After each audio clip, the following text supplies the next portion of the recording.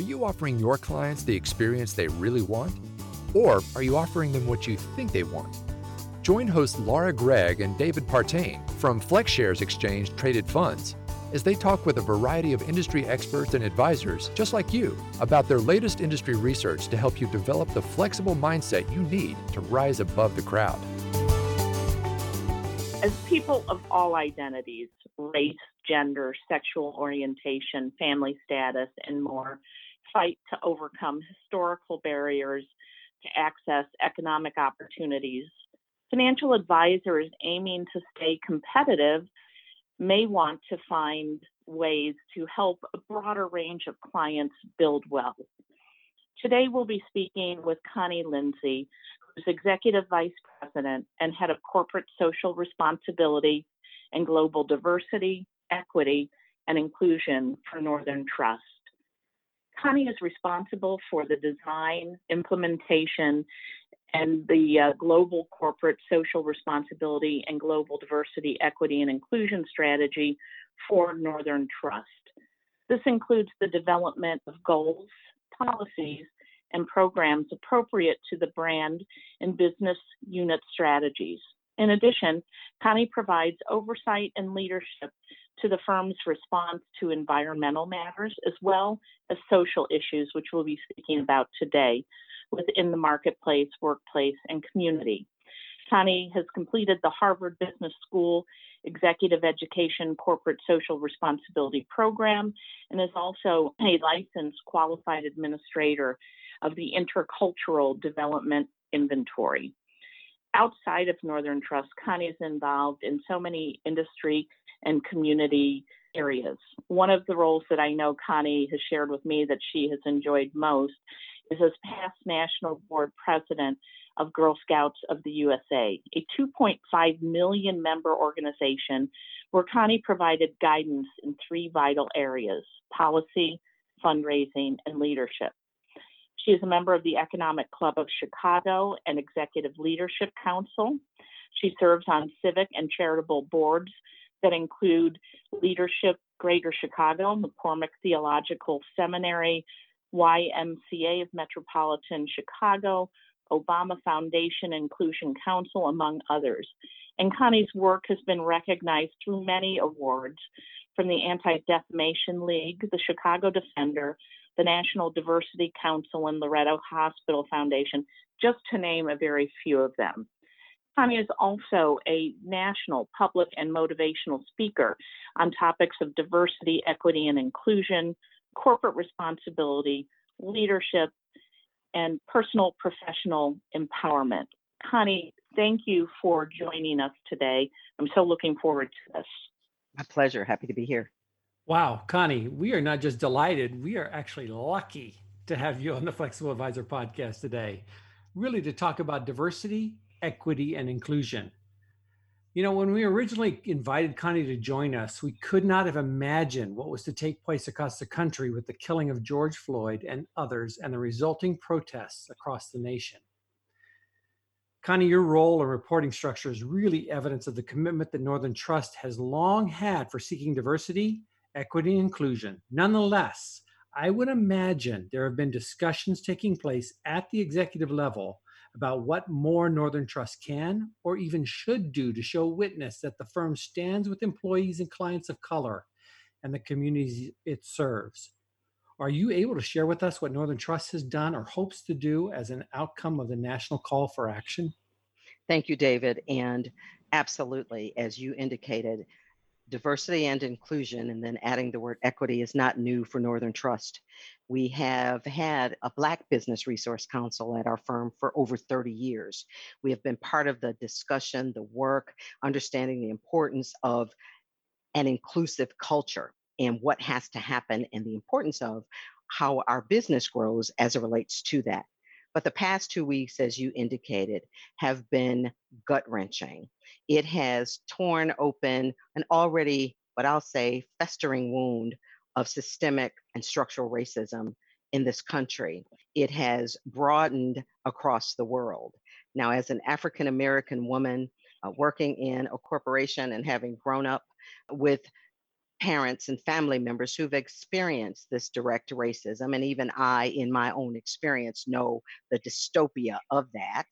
Absolutely, this has been sad and frightening. And what I've been doing the past few weeks is holding space, not just for my Black partners, that's what we call our employees at Northern Trust, our Black partners, friends, and others, holding space to let people feel what they feel without being judgmental. The second part of that is for our white colleagues as we talk to one another who, yes, are engaged and concerned and want to know what they can do, helping them understand language that is important to not expect a Black person to make you feel better because you really do want to do what's right, but asking me to help you walk through that. So, my goal and the things that we've talked about at the very senior levels of the corporation, our CEO included, how do we take care of our employees first? How do we hold space for them, understand what they're feeling, honor that space, in addition to already the work that we're doing around diversity, equity, and inclusion? And so we've had conversations with our employees. Internally, all of us as leaders have sent messages about our own lived experience of racism, certainly as Black people, but then all of our leaders, white, all of our senior leaders, in having those conversations, those courageous conversations, David, that we have to have. The other part of the work that I'm doing globally with my team and I, in accelerating and opening up discussion, is level setting around nomenclature. Words matter, words have weight. And if we can understand what we mean when we talk about things like white privilege, how we identify race, ethnicity, and all of that, and being specific, that's critical. And so, yes, we're looking at community support, continuing to accelerate the training of our partners, giving people space to have the conversations that they need to have in a way that is facilitated so that we can have good outcomes, all of that. And then caring about our clients and doing all of those things. So we've got pandemic, the COVID-19 pandemic, and then we've got the pandemic, I would say, of institutional and structural racism that we've got to continue to address, fight against, and make society and the world better for all people, but certainly Black people in this country. Wow. I sort of feel like I opened Pandora's box there. And I know that there's so many things we'd like to get your perspective on today. As you were going through it, I was just really appreciate what you had to say. But if you don't mind, if you could share some thoughts specifically on the role of leaders during these type of trying times or during this trying time. Number one is educate yourself on the issues and whether that's the historical context if you're not familiar. Two is authenticity. If you don't understand, seek understanding. What we've said to our leadership team and in communication that I've sent out, number one is to have empathy. And empathy is different from sympathy. Empathy says, while I might not have the same lived experience that you have, I at least understand how difficult this might be. So empathy. The second is active listening. I often ask my mentees, are you listening or waiting to speak? Listening is an aerobic activity that I am hearing what you're saying without judgment, but I'm allowing you to talk about the things you need to talk about. And then third is the call to action. What are the things that I can do as an individual and as a leader that will have a demonstrated impact on the problem that I am trying to solve? If that is a small group discussion, if it is looking at the ways that I am aware of other cultures and ethnicities, but more specifically, this issue and conversation around race, and then what are the systems? I talked about it before. If we're doing succession planning and talent management, all of those things, asking those questions. Be the person in the room to say, why are there not more women or Blacks on this list? And how can I be that? And that requires, courage, conviction, and commitment to do it. And that's what I would say to any leader. And if you don't know, say you don't know, but really make sure that you go seek that knowledge. Thank you for those comments. It's so important to hear and understand and think about this.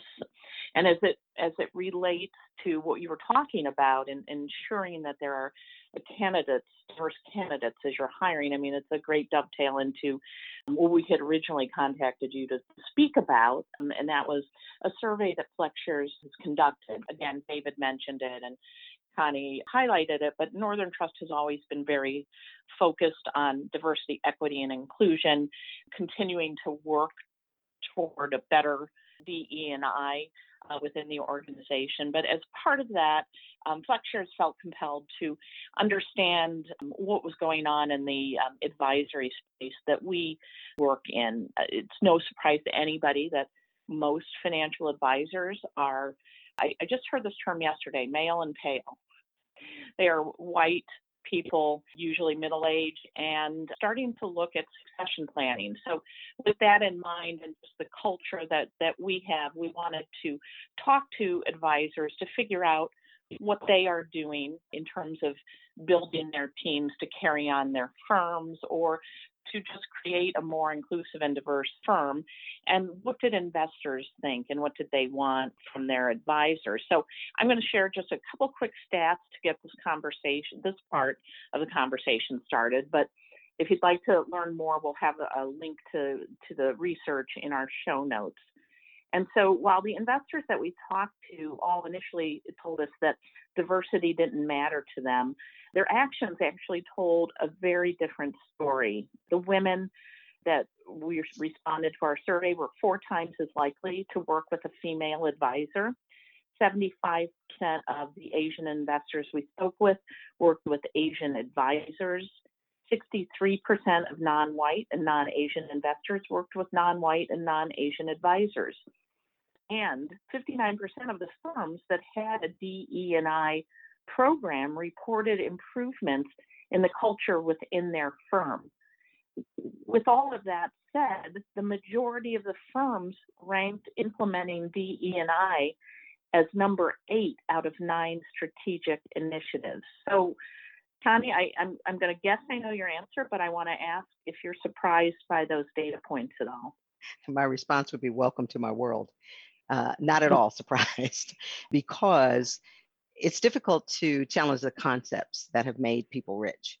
And what allows those statistics that you just quoted around having DE&I as 8 or 9 as a strategic initiative is because the perception and the view, and that's why data is so important in having this discussion, because it is compelling for business people to know if you continue with the path and pattern that you have, you do run the risk of losing business and becoming irrelevant as it relates to the opportunity to grow your business. So while I am not surprised that it is 8 or 9, I think the data that you show is the conversation, is certainly the conversations that we have within our corporation, looking at the why. Oftentimes people will say, well, why do I have to care about diversity, equity, and inclusion?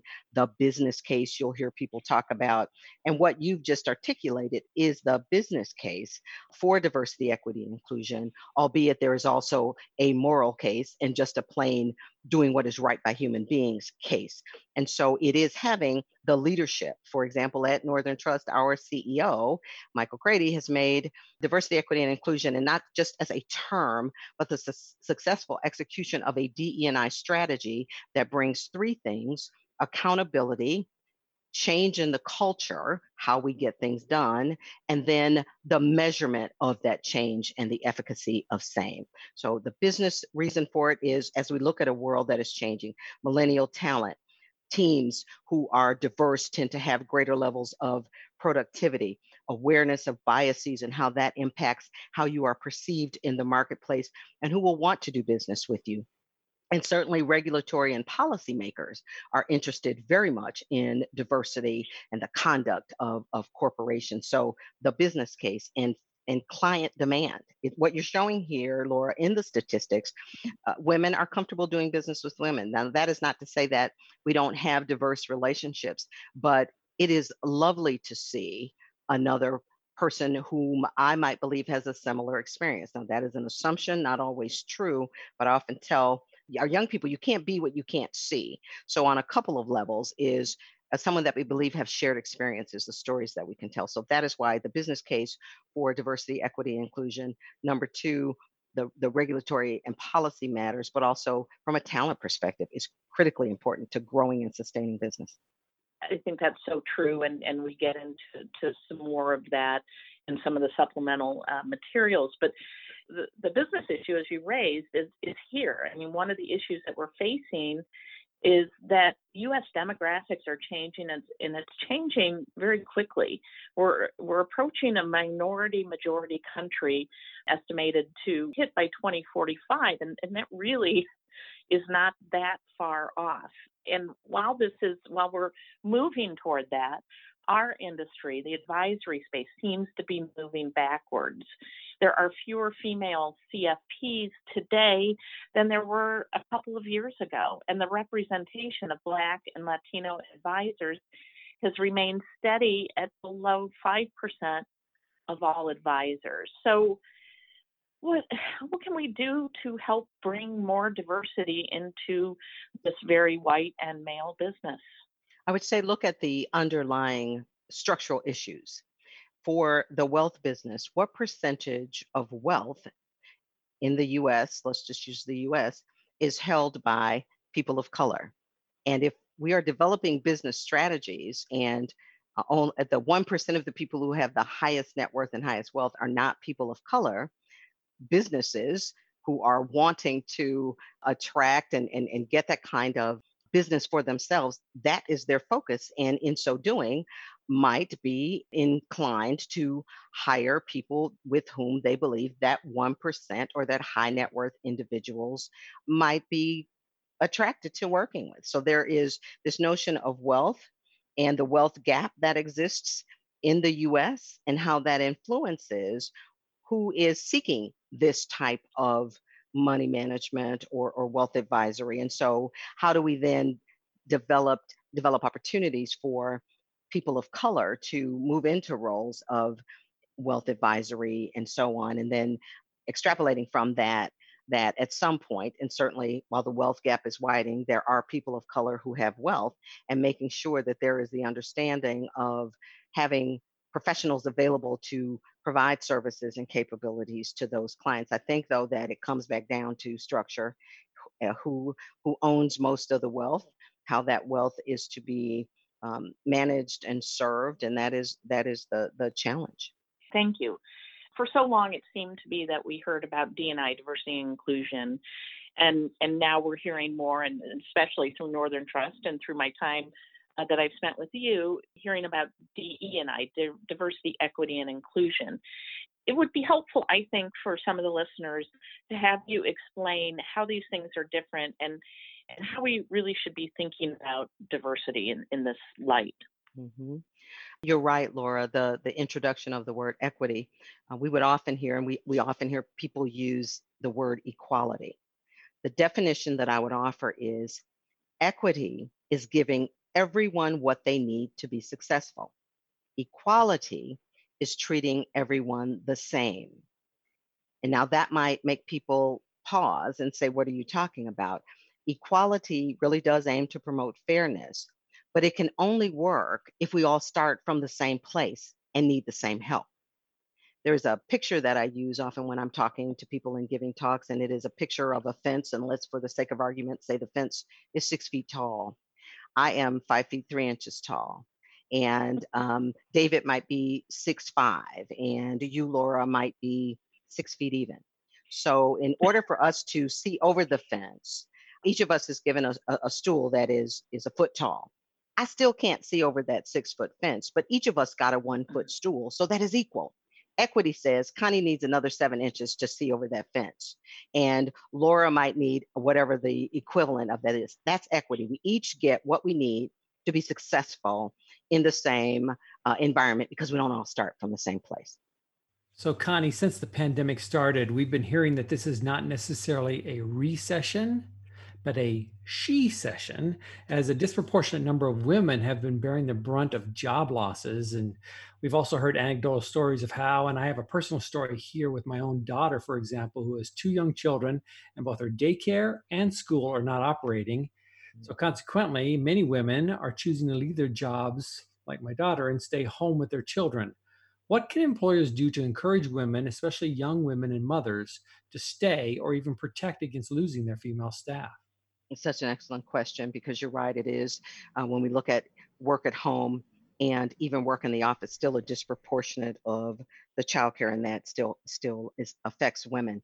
And everyone isn't fortunate enough to make a choice between working or not working. One of the things that we've talked about within our own company is being mindful of that. How can we look at, all of us have different scenarios at home, and specifically for women or parents with children, how can we help them be more effective?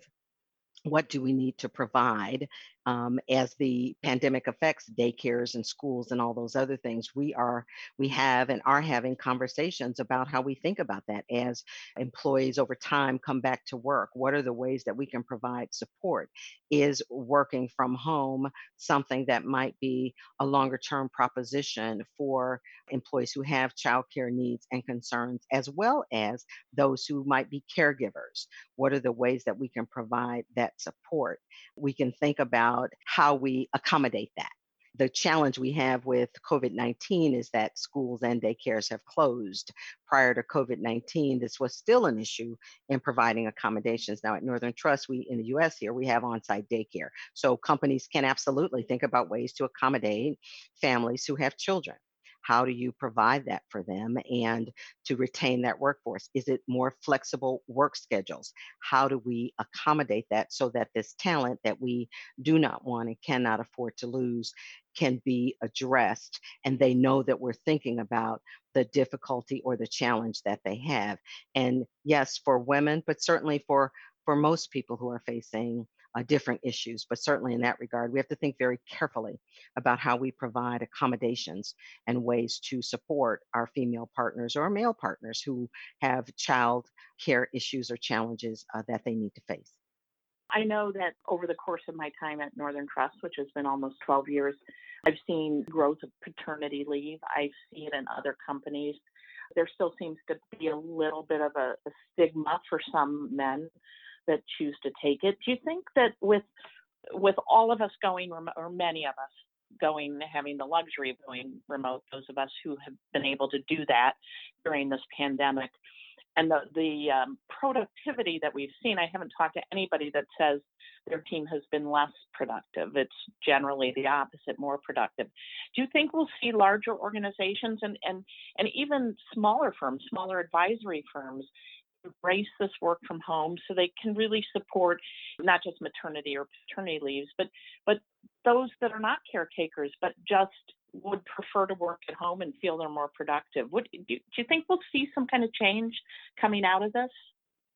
I think we will. I think what has been shown and proven is that more people can work remotely or from home than perhaps previously thought. Now, there are all kinds of technology issues that have to be addressed. There are challenges around security and risk mitigation, certainly for investment firms like ours and others, to ensure that as people work remotely, we are making sure we maintain the level of integrity and care around sensitive client data and information that we want to make sure we've got the proper technological firewalls and so on. But I think what the pandemic has shown is that there are certainly the opportunity and ways of working differently. That makes all the sense to me. I think companies are thinking about this in creative ways that we can make sure that as a firm, we are addressing that we are nimble enough to shift. But I also think, and I'll add this, as I've looked at and worked with our firm on remote working and how we connect, there's also a risk for talent development because those one-off conversations that we might be able to have while we're in the office, the relationships, one of the things that I'm working on, because once again, development is critically important.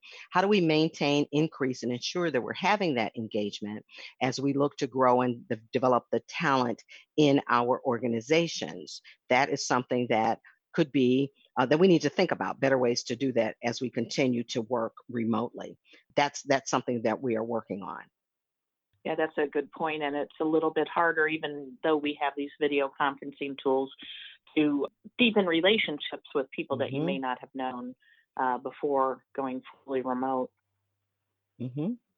So, Connie, as we've discussed, the majority of advisors are white, middle-aged men. And so consequently, I would think a good percentage of them, as are our listeners today, What actionable takeaways would you provide for them as they think of growing their business post-pandemic and, can I say it, post-Floyd? Mhm. I think learning to be an ally, and it requires a level of uh, vulnerability and transparency and authenticity, understanding the issues that women and people of color, Blacks, Latinx, the people face in the organization, and what it is you can do to provide support. How can you be a voice in the talent discussions, understanding what unconscious biases and practices are happening that you can help alleviate, understanding that this is important to the growth of the business. How do you want to attract the best talent? It's being able to have a firm and an organization that looks relevant, that the representation on your teams is diverse enough and inclusive enough that you become the employer of choice, or that individuals will want to work for your firm because of the stories that are being told about what the culture is like in the organization. And as some of you may have heard a while ago, Melody Hobson did a TED Talk, be color brave and not color blind. It is okay to recognize the differences in each of us. It is not okay to hold those differences against us. So being brave and considerate about how we have the conversation, and being willing to stand up for those policies and practices that will create a more inclusive culture. Well, Connie, Lindsey, our time is up, but I have learned a great deal today, and I just want to say thank you for being our guest. Connie, My thank pleasure. you so much. Thank you. Thank you. For myself and Laura Gregg, we want to thank you, our listeners, for joining us on today's episode of The Flexible Advisor.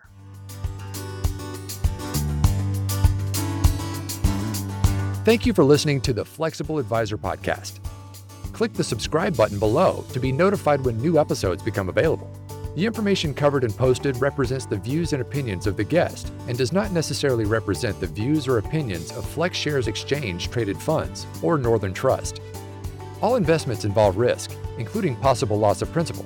Before investing, carefully consider the FlexShares investment objectives, risks, charges, and expenses. This and other information is in the prospectus and a summary prospectus, copies of which may be obtained by visiting www.flexshares.com. Read the prospectus carefully before you invest. Foreside Fund Services, LLC distributor. The content has been made available for informational and educational purposes only. The content is not intended to be a substitute for professional investing advice. Always seek the advice of your financial advisor or other qualified financial service provider with any questions you may have regarding your investment planning. Although we attempt to keep the information complete and current, we do not warrant that the content herein is accurate, complete, or current. We make no commitment to update the content herein. It is your responsibility to verify any information before relying on it. The content of this podcast may include technical inaccuracies. We may make changes in the products and/or services described herein at any time. We provide you this information with the understanding that we are not rendering accounting, legal, or tax advice. Please consult your legal or tax advisor concerning such matters.